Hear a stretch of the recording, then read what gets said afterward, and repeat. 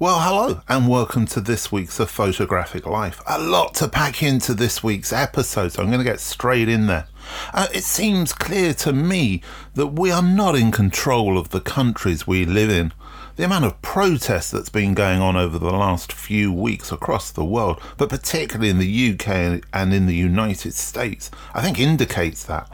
But I think we can take control of our personal circumstances. And I suppose this week's episode kind of focuses on doing exactly that. One of the things that I've been talking about over the last couple of weeks with a number of photographers is where they live. In the past, it was perceived that you had to live in a metropolitan area. If you were going to be working in photography in the UK, you needed to be living in a big city. And most probably, you needed to be living in London. I don't think that's the case anymore. And I think what's happened through COVID has made all the people who live around London or commute into London to do their jobs, those who commission photography, have suddenly realised that they don't need to be in an office to do their job. And I'm really expecting a lot of those people to start thinking about not going in 5 days a week or 4 days a week anymore, but realizing that they can live outside of that bubble, or they can prevent themselves from having to commute every day, either in the car, on trains and tube, and they can work from home. And therefore, I'm hoping there's going to be a lot more understanding of photographers who also either can't afford or don't wish to live in those metropolitan areas. I think that could be an interesting development, and certainly one to keep an eye on over the coming weeks and months. Another thing that's been happening to me over the last few weeks, I suppose is inevitable, is a number of photographers contacting me and asking me to explain to them how teaching works within universities. Well, I suppose this is kind of normal because, I am somebody who lectures within a photographic university, within a course within a university at Oxford Brookes. I'm head of photography there, and establishing a new course there. And I was and still remain a photographer. So I suppose in a way, and because I'm very open to explain anything to anybody as best I can, I'm not saying I'm always right by any means, but I'm always willing to try and give a little bit of enlightenment. So I've been talking to a number of photographers. Now, what's interesting is, of course, they're feeling that teaching might be required going forwards if they're feeling a little bit nervous about commissions coming in and future work. And I suppose in a way that's taking control of their personal circumstances, so absolutely to be encouraged. However, I think one of the things that the people I've been speaking to have realised is that teaching photography within an institution, whether that's a college or a university, at higher or at further education level, is very different from just being a photographer. I don't mean by just as demeaning it, but there are an awful lot of extra skills that are required in teaching, as well as a level of commitment over a number of weeks. So it's really important to not get confused between what teaching photography is and also what a visiting talk or a visiting lecture is. The actual act of teaching a module and delivering a module requires a lot more than just coming in and talking about your work. Now, as I said, coming in and talking about your work, fantastic and really useful for students to learn about photography, and I'm a huge supporter of that. On the course I teach in, we try and get as many as possible, as many as one a week photographers come in and talk to our students, either in person or online. The difference is that teaching is much more extended and takes place over maybe an 8 or 12 week process, and that definitely needs a lot of thinking about before you go into it. Whilst we're on the subject of education, just before lockdown, I had the privilege of having lunch with Richard Ovenden, who is the director of the Bodleian Library in Oxford, which is actually Oxford University's library. And we bumped elbows. Doesn't that seem like an incredibly quaint and forgotten kind of activity or action, I suppose. But anyway, Richard and I had a lovely lunch in Oxford, talking about his passion for photography and how much he's supporting photography through the Bodleian Library. And I really recommend checking out their online archives. They're incredibly well organised, and they've got some amazing work and collections there. So that's the Bodleian Library online. But anyway, Richard, he's got a book coming out, and I think it's in September, but it's on pre-order, and it's called Burning the Books. And it explains how attacks on libraries and archives have been a feature of history since ancient times, but have increased in frequency and intensity during the modern era. Today, the knowledge they hold on behalf of society is under attack as never before, says the blurb for the book. And Richard explores everything from what really happened to the Great Library of Alexandria, I'm sure we're all sort of waiting to hear about that one, to the Windrush papers, particularly relevant at the moment in the UK, and Donald Trump's deleting embarrassing tweets. Well, it can't be any more relevant than that to how we're living our lives today. And Richard suggests that knowledge of the past still has so many valuable lessons to teach us, and we ignore it at our peril. The photographic archive is essential to our future knowledge. Although Richard's talking there about burning the books, I think he could just as equally have titled his book Burning the Archives. So important that we look after and retain our archives. And certainly over the last couple of weeks, I've finally plucked up the courage to do two things. One, to hang a picture on the wall that it's taken me 10 years to get the courage to put up. So heavy is it that it took two people to lift. But also to finally delve into the files and files of analog photography that I have, to try and see what's there and remember where I've been and what I've photographed. As I said, we've got a lot to pack in this week, and I don't know how many of you have seen the announcement just a few days ago that Olympus Cameras is going to get out of the camera business entirely, selling off its imaging division to an investment fund. Japan Industrial Partners, the company that bought the VAIO computer business from Sony, has signed a memorandum of understanding that will see Olympus spin out the division and transfer all of its shares. The imaging division is just a small part of Olympus's business, I don't know if you knew that, which is now largely focused on providing medical equipment. Olympus says it implemented measures to cope with the extremely severe digital camera market due to, amongst others, rapid market shrink caused by the evolution of smartphones, but has concluded that its efforts weren't enough. Roughly 2 years ago, I wrote an article which was dealing with the idea of computational photography, and there's a link to that article below this podcast episode on the United Nations of Photography website. At the time, and ever since, no one's interested in anything I say about computational photography. It's even got a large part of a chapter in my most recent book, The New Ways of Seeing. No one wants to talk about it because it seems irrelevant, and yet it's totally relevant to what's going on. And the fact that a laptop company, a venture capitalist laptop company now has come in and is taking over the brands of Olympus just surely points to the future of where photography is going. So I think it's time we stopped ignoring computational photography and started to actually read up on it. Regular listeners to the podcast will be aware that I very often draw comparisons between music and photography, and I'm always talking about the whole idea of transferable skills and photographers being, I suppose, storytellers.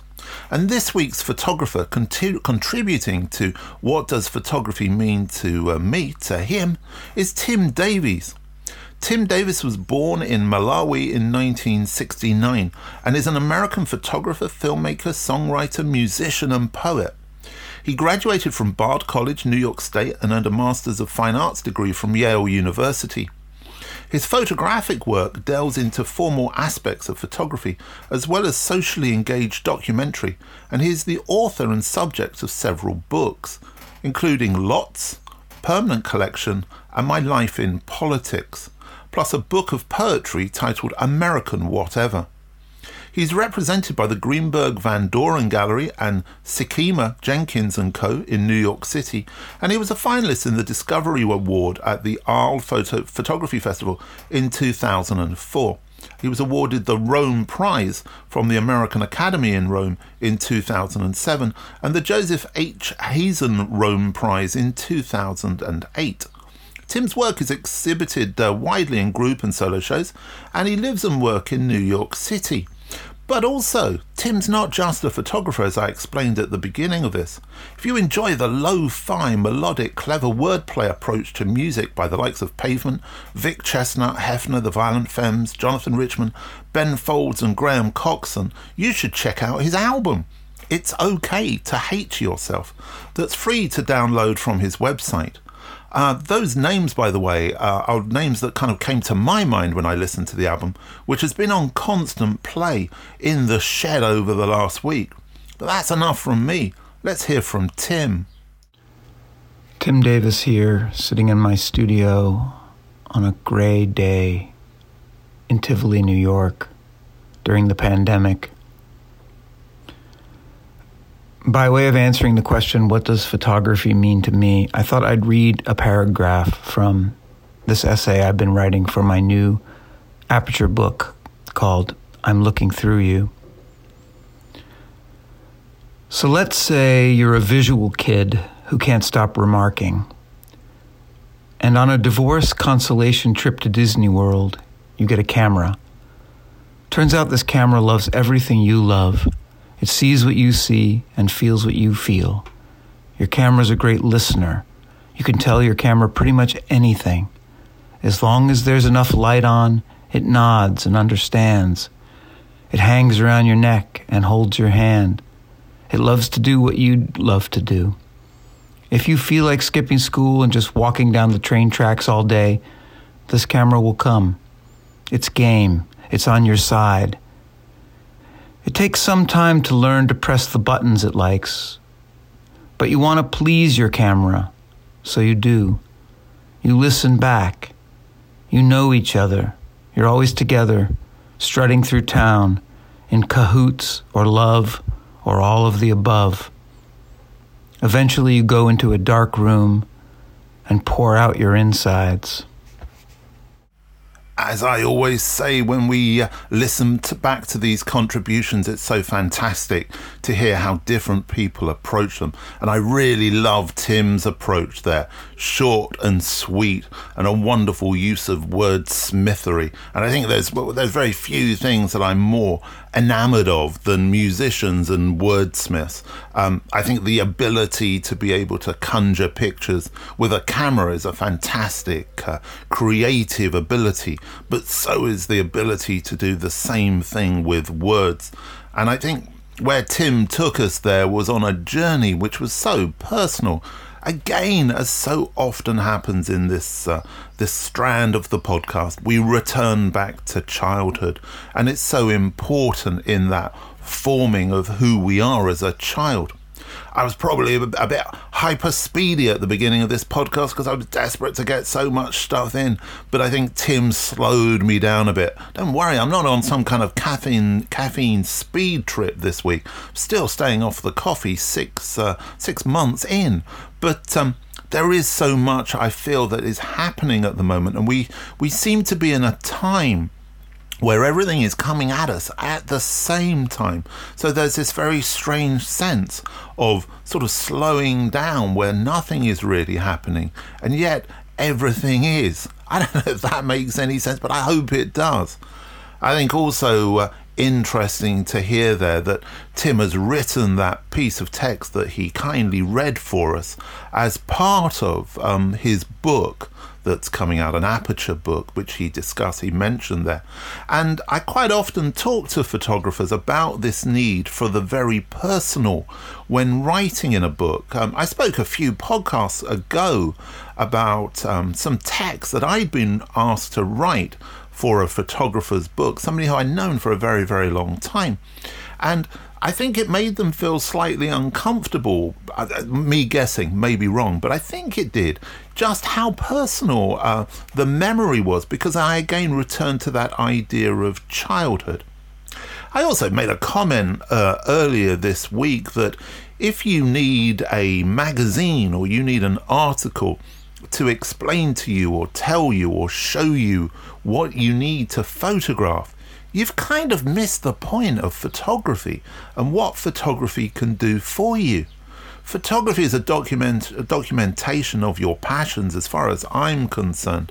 And that's what it is. It's a documentary tool. That doesn't mean to say that the images that are created have to fit very narrowly into whatever definition you think there is around that word documentary.